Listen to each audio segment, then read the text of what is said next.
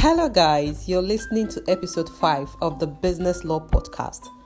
I am your host, Amake Zala. Let's get to know me just a little.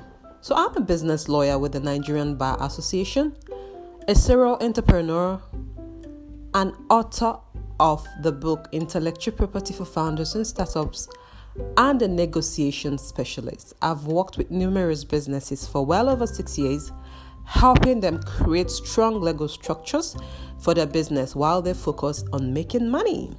So how do you continuously protect, grow, monetize, and understand the legal requirements of your brand and business? You can do this by always tuning in and listening to the Business Law Podcast. Now let's begin. So today we are discussing the part 2 of our How to Make Money with Your Trademark series. We are already done with part 1. We are on part 2 today. Now, on today's episode, we are breaking down how to create trademarks that make money. Now, listen, I didn't say business. No. Hear me loud and clear. Trademarks that make money. We are breaking down how to create trademarks that can make you money. See, you've probably seen maybe like a lot of products and companies with their trademark names and logos and tagline. And let's digress a little. Now, how would you know a product that has been trademarked? You will see the product name, and beside it, you will see an arrow with a circle around the arrow. Yes, once you see that sign, arrow with a circle, note that that product name is already trademarked and owned by a company, right?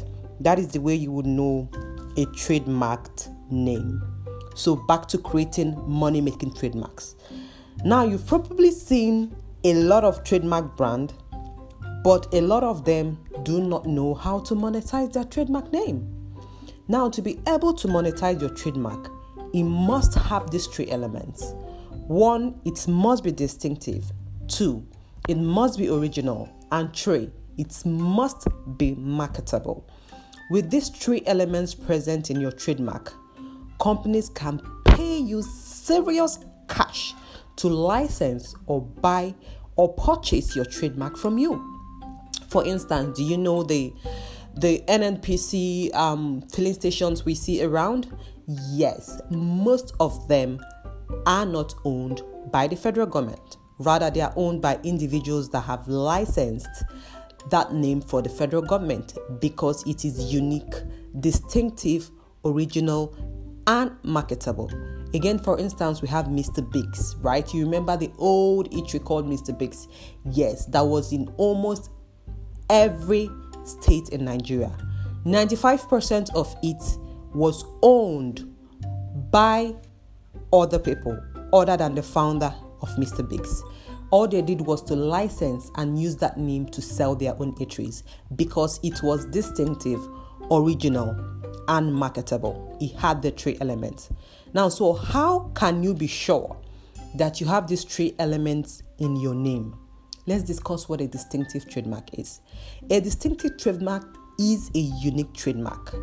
The most distinctive trademark one can have for him or herself is the kind of trademark you created yourself.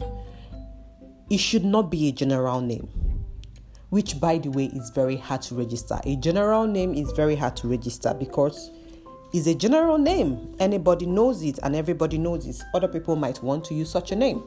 So your name has to be distinctive. For instance, a distinctive name could be a combination of different words like Starbucks, Snapchat, Instagram, etc. It can also be an abbreviation of your name. And sometimes it's even better if your trademark name is not related to what you sell, like Yahoo. I mean, what is Yahoo? Right? Yet it was very popular. So just think about it. And that is what you should try to make sure that your name is distinctive. And 2, it must be original. Now, what is the test for originality? The test is that it should be a name that you did not copy from somebody. You didn't steal somebody's name. You didn't lift somebody's name. This is basically an original name you coined yourself. It should have been created and personally coined by you. Now, number 3, it must be marketable. How so? How can you make certain that your name is marketable? You should ask yourself this question. Is your name appealing to buyers? Will they be drawn to that name when they hear it? Will they be inquisitive and want to know, wow, what does this business do? Now, when you have such a name, you have a marketable brand. And that's it. With these steps in place, you have successfully created a money-making trademark name that you can sell or license to others to make some cool cash. So join us next week on the part 3 of how you can make money with your trademark. On that note, we are done for today. I hope this podcast helped you in some way. Tag your friends, keep listening, and keep tuning in for more tips and tools to having a better brand and business. Until next time, have a great day. Bye.